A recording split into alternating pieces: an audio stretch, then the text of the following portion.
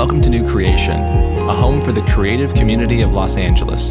For more information, visit our website at newcreationla.com. And now, the sermon.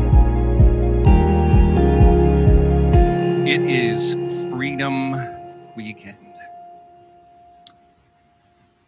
This is a weekend where we celebrate our freedoms, where we acknowledge our freedoms. Our country is built around freedom. And this passage that I chose today, I actually didn't choose because it's Memorial Day weekend. That is just in God's sovereignty. But here we are dealing with this issue of freedom. And so the challenge of freedom is this: what do we do when our freedoms compete against one another? Tolerance has become the great Western virtue. And tolerance is the culture's answer for competing freedoms. You know what? Don't tell anyone how they are to live. Don't make assessments or judgments of anyone else's life.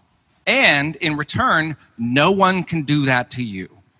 So we can all have freedom together if we just tolerate one another's freedoms. That is our culture's answer to competing freedoms. Yet, that can get really messy really quickly. There's lots of illustrations of that. I think we're feeling those tensions even as our country begins reopening certain parts, not other parts, the order of which it opens. These competing freedoms are battling. But we don't just see it there. I was reading an article last week or so, and it was a Dear Abby type article. And so I'll try to keep this as GPG as possible here. So it wasn't actually Dear Abby, but it was a type of Dear Abby article. And this woman writes in asking for some advice. Her partner wants to do things that she is not comfortable with. And so she's in this situation of competing freedoms. My partner wants to do this thing. I don't want to do it. It's causing tension.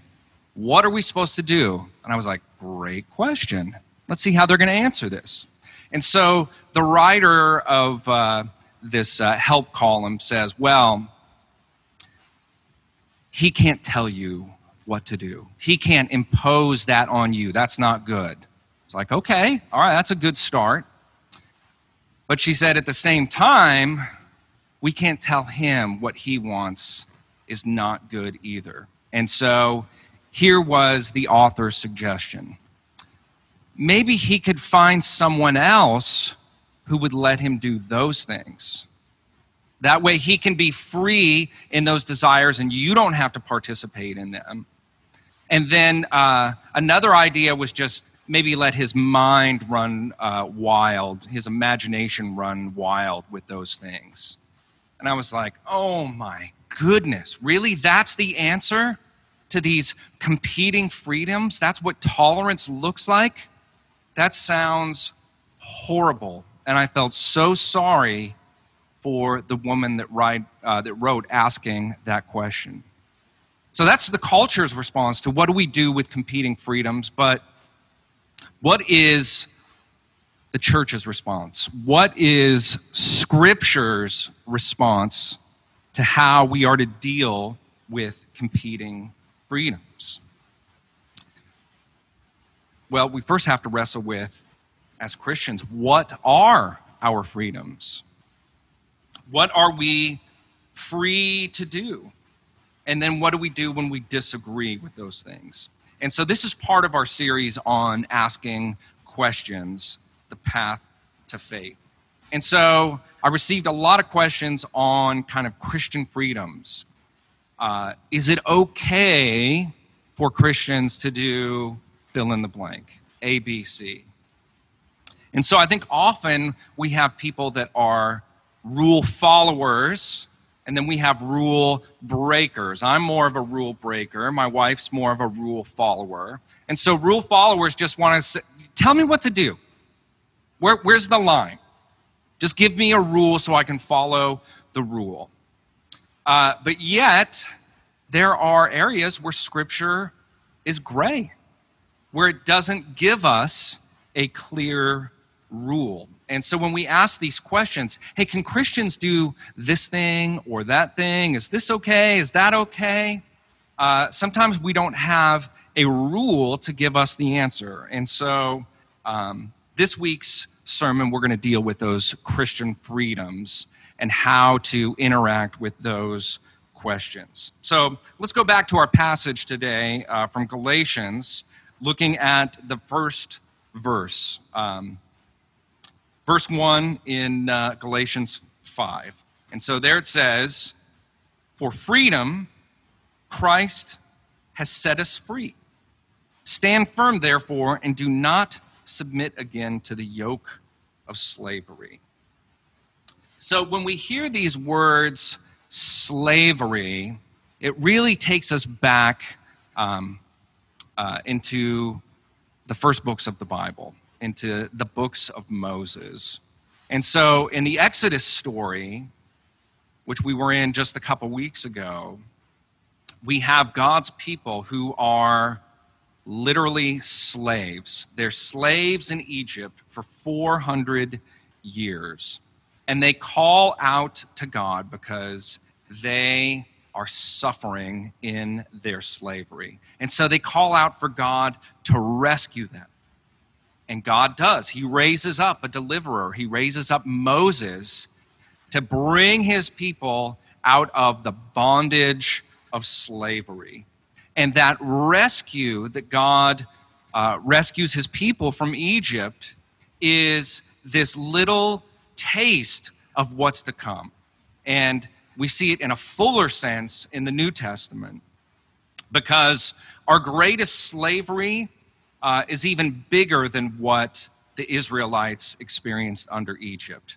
Our greatest slavery is being slave to sin and to death. Here's the thing. We want to be in charge. We want to rule our own lives. We want to be kings. We want to be gods of our lives.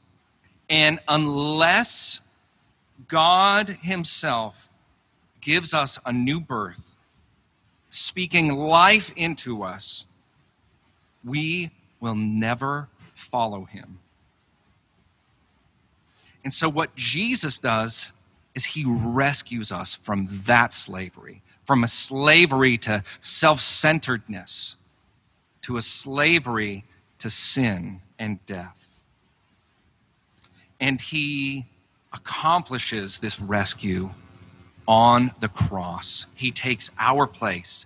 He dies for us so that we can have new life in him. And that is good news. And so Paul is telling us, you know what? Don't enslave yourself once again. After Christ has set you free, you need to live in that freedom. You no longer need to focus on what you need to do, but you need to rest in what Jesus has done. Rest in his rescue for you on the cross. Now, when we look at the different churches in the New Testament, we see how this concept of freedom gets misunderstood.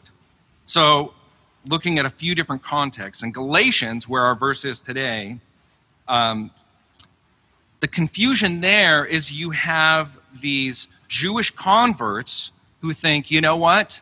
To follow Jesus, to be a Christian, you have to obey all the old Jewish laws, ceremonies. You have to circumcise male children on the 8th day. You have to follow the dietary laws, right? So all these extras, they thought you have to do those in addition to believing in Jesus. Now, in the Roman context, they did not like Paul's teaching. And in fact, they accused Paul, saying, you're just teaching people, you know what, do whatever you want to do because God will just forgive you. And Paul condemns that view very hard. He said that is not what Christian freedom is at all. So we get these pendulum swingings on both sides of it. In Corinthians, the context is, you know what, I just have the right to do whatever I want to do. So, verse 13 of Galatians, Paul is addressing these things. He says, for you were called to freedom, brothers. Only do not use your freedom as an opportunity for the flesh, but through love serve one another. And so what Paul is telling us is that freedom has a purpose. It is not freedom for freedom's sake. Liberation is not the end goal. We saw this in the Old Testament. God doesn't free his people from bondage to Egypt and say, okay, I freed you. You're free to go. Do whatever you want. No, he frees them for a purpose. He frees them for worship, that they would enter into right relationship with him. He frees them so that they would be his representatives in the world, so that the rest of the world would come to know a right relationship with him. Their freedom had a purpose. In the Exodus, the freedom had a global mission. It was to bring blessing to the world and to bring others into fellowship with God. And so the purpose of freedom there was to bless and to bring. And Paul says the same thing. He says, your freedom in Christ has a purpose as well. Let's take a look at verse 14 of our Galatians 5 passage. So, verse 14 tells us this. For the whole law is fulfilled in one word. You shall love your neighbor as yourself. Okay, so we get connected to freedom. The freedom that he was just talking about in the verse before is that freedom has a mission and a purpose, and it's others-centered. It's a freedom to lose our self-centeredness, lose ourselves for the sake of others, to love others. That is the purpose and the mission of freedom.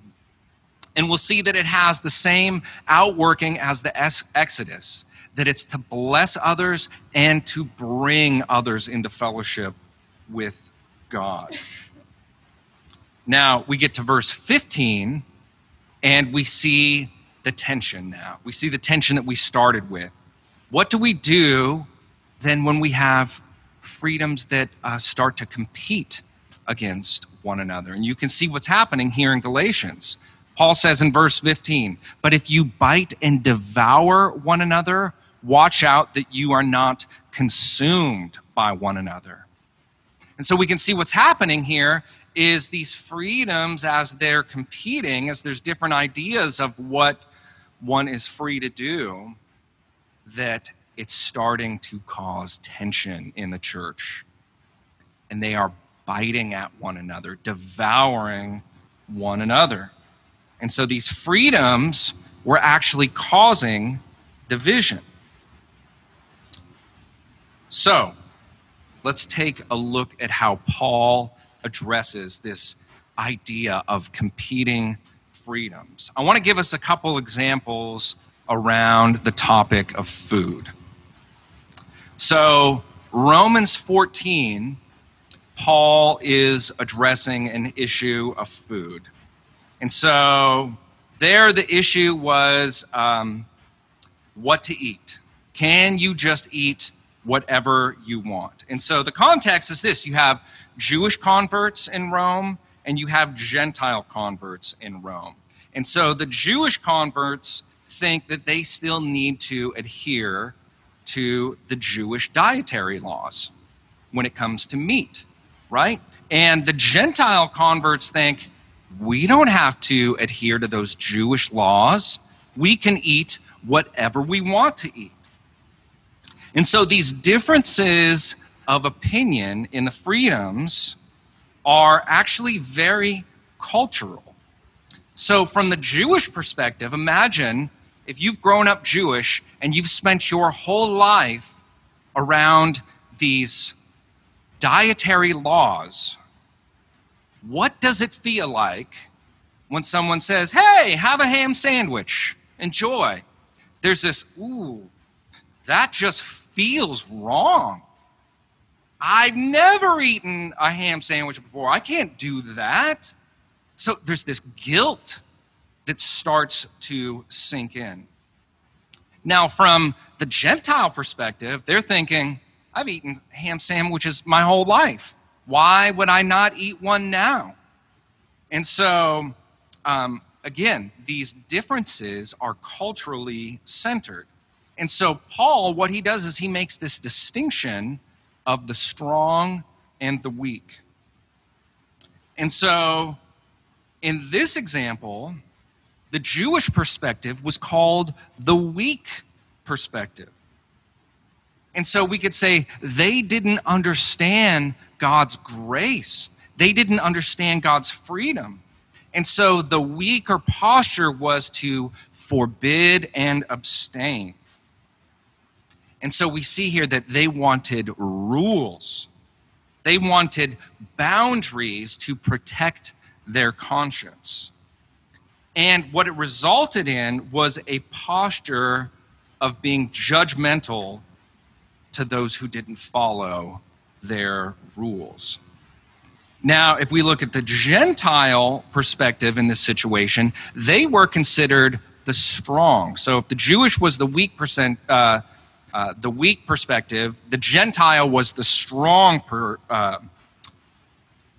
perception.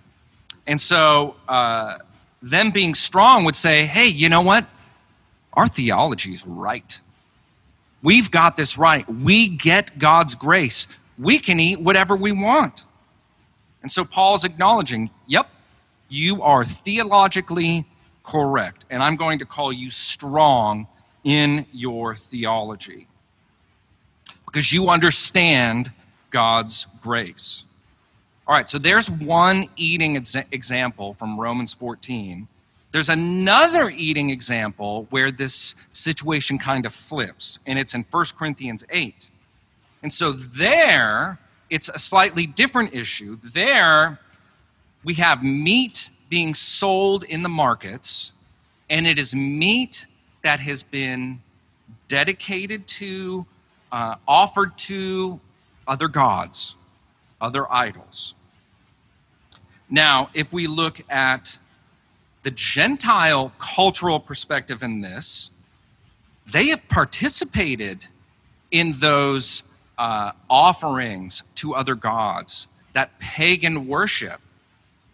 And so now as they've been converted to Christianity and they think about eating that meat that's associated with their old way of life, their consciences are troubled, they're bothered. We can't eat that. You can't eat meat that's been offered to other gods, to pagan gods, that's been dedicated to idols. No. The answer is no. Do not eat that meat. But the Jewish converts, they think, you know what? We can eat whatever meat we want. It doesn't matter if it's been dedicated to an idol or to another god. You know why? Because there are no other gods. The Jewish story is there is but one true God. And again, going back to the Exodus, we see that as God delivers his people out, he shuts down every other god and says, there's no sun god, there is no moon god, there is no god of the Nile, there is no god of fertility. There is one God, and he is over all of it, and he has demonstrated that in the plagues and in the Exodus. That is their story. And so when they see meat for sale in a market that's been offered to something that doesn't even exist, it doesn't bother their conscience one bit. They think, that's not a real God. I have no problem buying that meat. And so again, we see this cultural difference at play with the freedom. And once again, Paul speaks into these differences with these assessments of strong and weak. But here it's flipped. Here, this time, the Gentile perspective is seen as the weak one, seen as the one where they don't understand God's grace. The weaker posture was the one of abstaining and forbidding. The weaker posture was the one wanting these rules and boundaries to protect conscience. And again, what the outworking was a posture of judgmentalism. You are wrong if you eat this meat. Now here, the Jewish perspective, again, it's flipped in this situation. Paul calls the stronger one. They're the ones that are theologically correct. They understand the freedom of God's grace. Now, I think a couple lessons from these contexts is one, that there is no superior culture. We see each of these cultures flip between weak and strong. And so, for us, it helps us understand that each cultural perspective comes with weaknesses and with strengths. And so what that tells us then is that diversity is a necessity if we are to understand our strengths and weaknesses. And so I'm talking cultural diversity, I'm talking ethnic diversity, I'm talking political diversity, social diversity, economic diversity. When we have groups of people with all those different diversities, we are then in a position to step back and better understand our weaknesses in each of those areas and our strengths. Only in diversity can we better understand those things. And then unity in Christ is the thing that actually allows us to step back and assess those things. When Christ is the most important things in our lives, then we are in a better position to step back and evaluate everything else. And so, we've got competing freedoms at play here. And so, Paul needs to come in and kind of have the dad moment. He's going to break it up, right? And so each the party's going to come to him, well, look what he did. Look what he did, right? And so set it straight, right?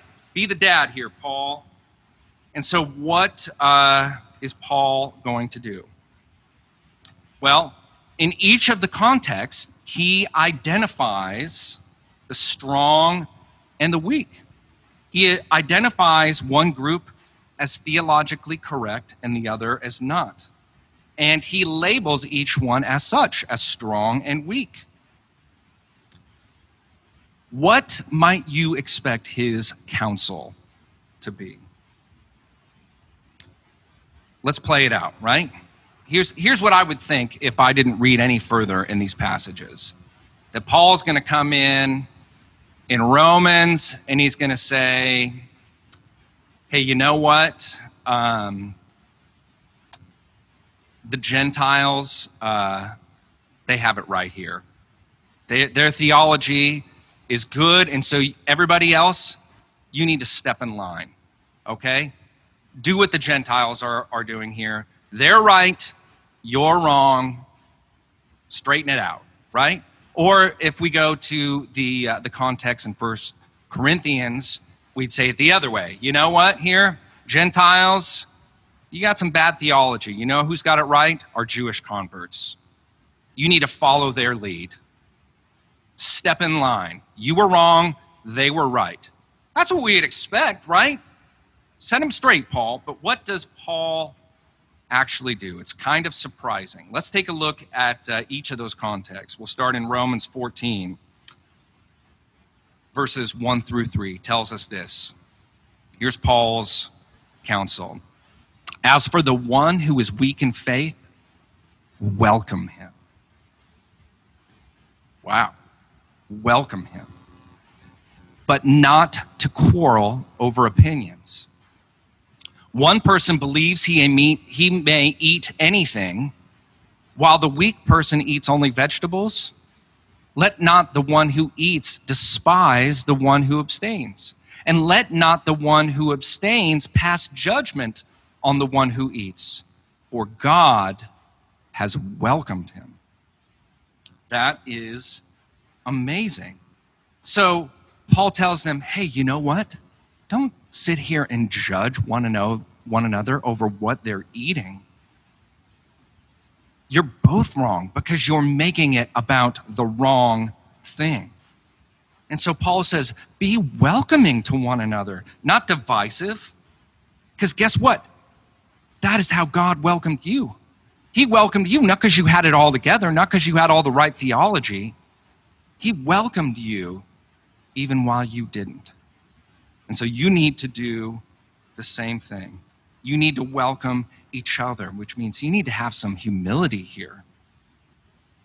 Let's take a look at verse 14 in Romans chapter 14. Here he says, I know and am persuaded in the Lord Jesus that nothing is unclean in itself. Good theology. But it is unclean for anyone who thinks it unclean. Wow. Okay, so what Paul is saying here is if your theology is wrong and actually you believe that it's wrong for you to eat it and you eat it, then you are violating your conscience, and that is sin. So stronger party, if you keep insisting, hey, you know what? You guys need to eat. You need to get over it. And they eat while believing in their hearts that is wrong, they are sinning. You are causing them to sin. If you make them do something they believe is wrong, you are destroying them. Let's look at verse 17 here, the same chapter. Verse 17 says this, for the kingdom of God is not a matter of eating and drinking, but of righteousness and peace and joy in the Holy Spirit. Paul is saying, you guys are missing the whole point. All right, let's take a look at 1 Corinthians 8 in the second narrative that we were speaking of.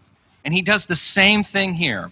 Verses 7 through 9 tell us this. However, not all possess this knowledge, but some, through former association with idols, eat food as really offered to an idol, and their conscience, being weak, is defiled. Food will not commend us to God. We are no worse off if we do not eat, and no better off if we do. But take care that this right of yours does not somehow become a stumbling block to the weak. The strong are theologically correct in their behavior, yet they are not acting in love toward the weak. And here's the profound truth in this, that we can destroy people with theological rightness and insistence. Does that mean that theology is bad and we should ignore it? Of course not. But when we are dogmatic in the way that we push on it and we don't welcome people in, and we're not gentle and patient with them, and we go about just our own rights, even theologically correct rights, that we can actually harm others in the process. That's what's going on here. What a lesson that is for us. Now, this is not tolerance as the world understands. Because in worldly tolerance, you can't make any judgments of behavior or belief. If you say someone is wrong, that is being intolerant, as the world understands it. And so the secular, tolerant person doesn't allow anyone to affect or hinder the way that they want to live at the same time. But what does Paul do? He calls it out. He gives an assessment. He says this position is strong.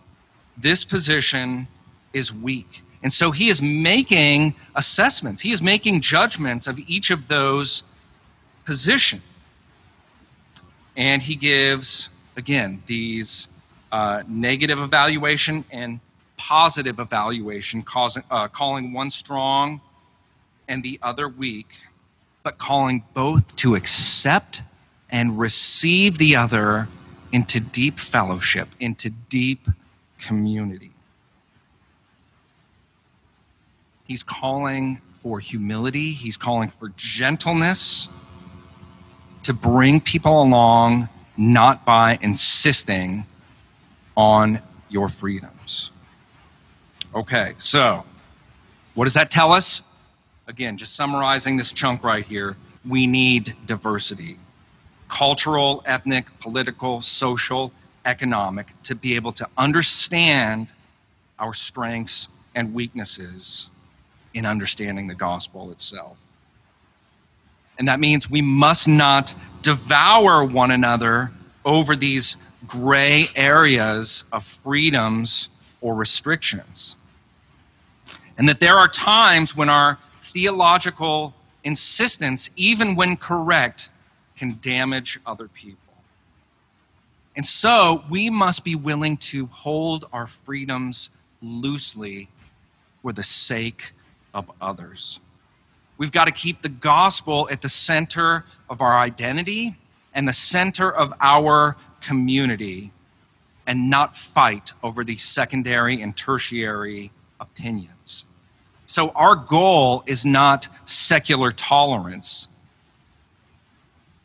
It is patient and welcoming gospel unity. Our freedom in Christ is a freedom to be others-centered. Now, our freedom, as it has throughout all of Scripture, has a mission. It has a goal. Let's look at 1 Corinthians 10, 31 through 33. There it says, "So whether you eat or drink, or whatever you do, do all to the glory of God. Give no offense to Jews or Greeks or to the church of God. Just as I try to please everyone in everything I do, not seeking my own advantage, but that of many, that they may be saved." Okay, so here is the goals of our Christian freedom. Number one, it is God's glory. That has to be the first criteria for our freedom.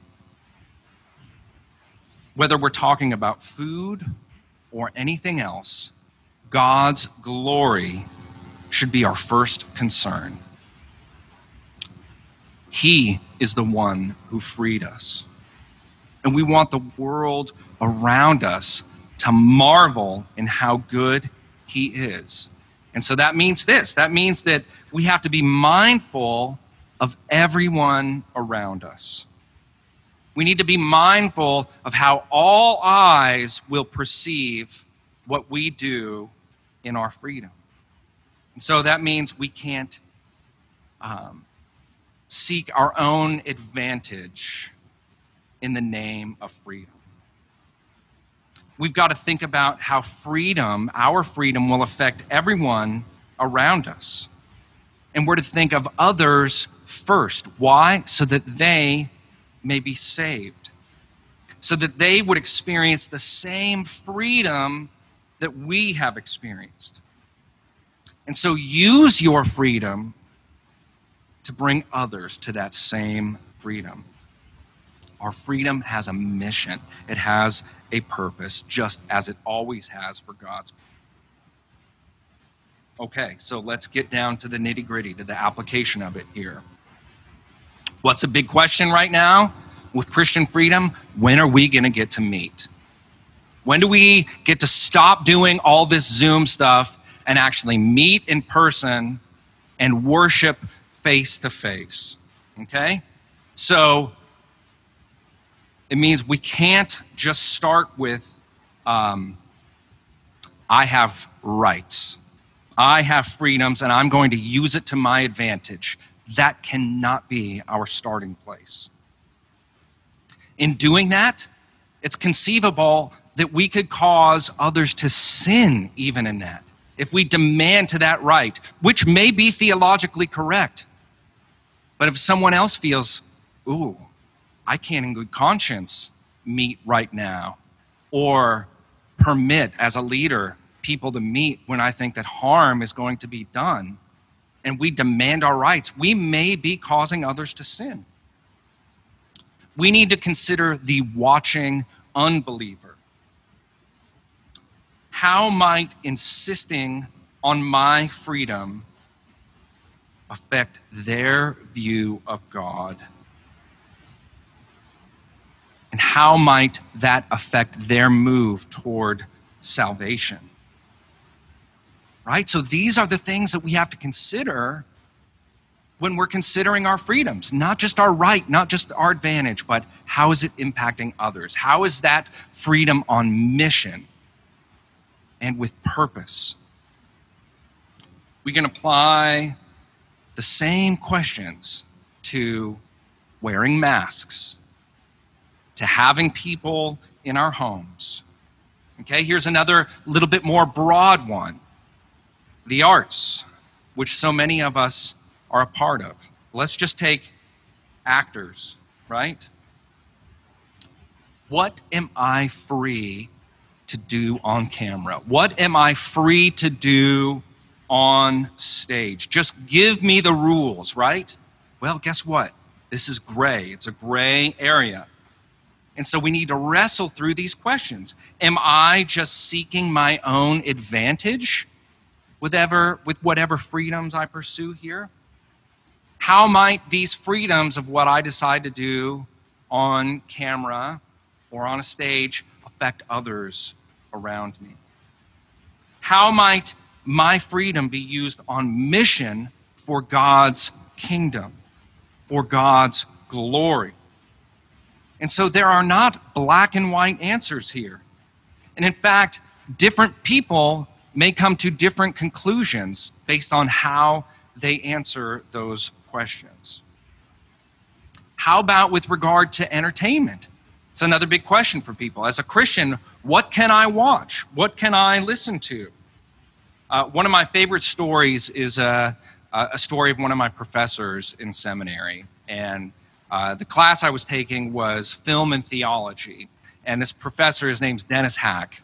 And he was in his 70s at the time, and he would use movies as a vehicle for conversation with unbelievers. And so he would go to the coffee shop and ask people working there, what are you watching? What are you seeing right now? And he tells a story about one day he went in and he asked that question, and everybody answers in unison, Knocked Up. And so he went home, and he said to his wife, Margie, he says, guess what? We're going to see Knocked Up. Now, he said, that is not my kind of movie at all. It's not my kind of humor. But he said, there is something in that movie that is connecting with all these people in my community in this coffee shop. And so I'm going to watch that movie on mission. I'm going to watch that movie so that I have this vehicle to engage them about topics that are touching them deeply. And so he was watching this movie not for his own advantage, his own pleasure. He actually didn't even like it. He was watching it to be on mission.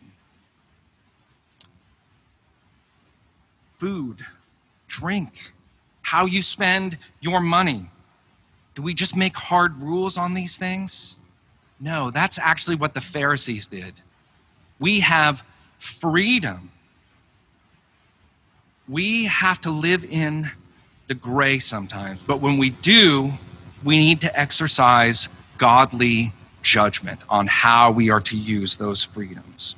And lastly, I want to say this, that Proverbs, the book of wisdom, gives us another great counsel on this. Proverbs 11, verse 14. Where there is no guidance, a people falls. But in an abundance of counselors, there is safety. So it means this. Guess what? If you're a Christian, you're part of a church. You're part of a people.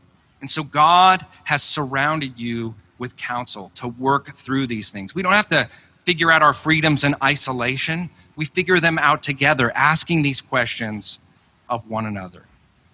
Okay, so I want to remind us, just to close today, of this. We have been set free in Christ. We are no longer slaves to sin and death. We are no longer ruled by sin, by self-centeredness. And death no longer has the final word for us. And so we can rest in what Jesus has accomplished on our behalf for our acceptance before God. Now, there are going to be times when we disagree on our Christian freedoms. And so our culture, our ethnicity, our social status, economic status is going to come with strengths and weaknesses. And so we want to pursue diversity in each of these areas to help us to be able to see with different eyes. When we do disagree on our liberties, we must not insist on rightness and cause division and devour one another. We must be willing to be patient and bearing with one another and seek unity in Christ above all things. Our freedom and liberation is not the end goal. Our freedom has a purpose. It has a mission. It is for God's glory and his kingdom. And so in discerning what to do when we're in the gray, those areas where God's word does not address a specific situation, we have this grid to think through. Is it just for my advantage? Does this help bring glory to God? How does this affect others around me? How might this freedom be used to bring others to salvation? And have I sought counsel? Have I worked through this with other Christians? This is what God gives us in these tensions. And he gives us the gospel again, the good news of what his Son has done on our behalf so that we can live in this freedom. Amen. Let's pray.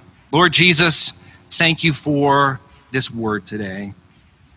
Thank you for the freedom that you give us with the gospel. I pray that you would help us to see our cultural, our ethnic, our social, economic, political weaknesses and strengths by the diversity of those who differ from us. Lord, I pray that you would help us live as a community, seeking the wisdom as a community as we work through these questions of Christian freedom. So Lord, help us to live this out with a purpose, with a mission. And that is for your glory, for your kingdom, to bring others to salvation. We pray this in the name of the Father, the Son, and the Holy Spirit. Amen. Thanks for listening. We hope you enjoyed this sermon and encourage you to become a regular member of our online community. To find out more about the church, visit our website at newcreationla.com.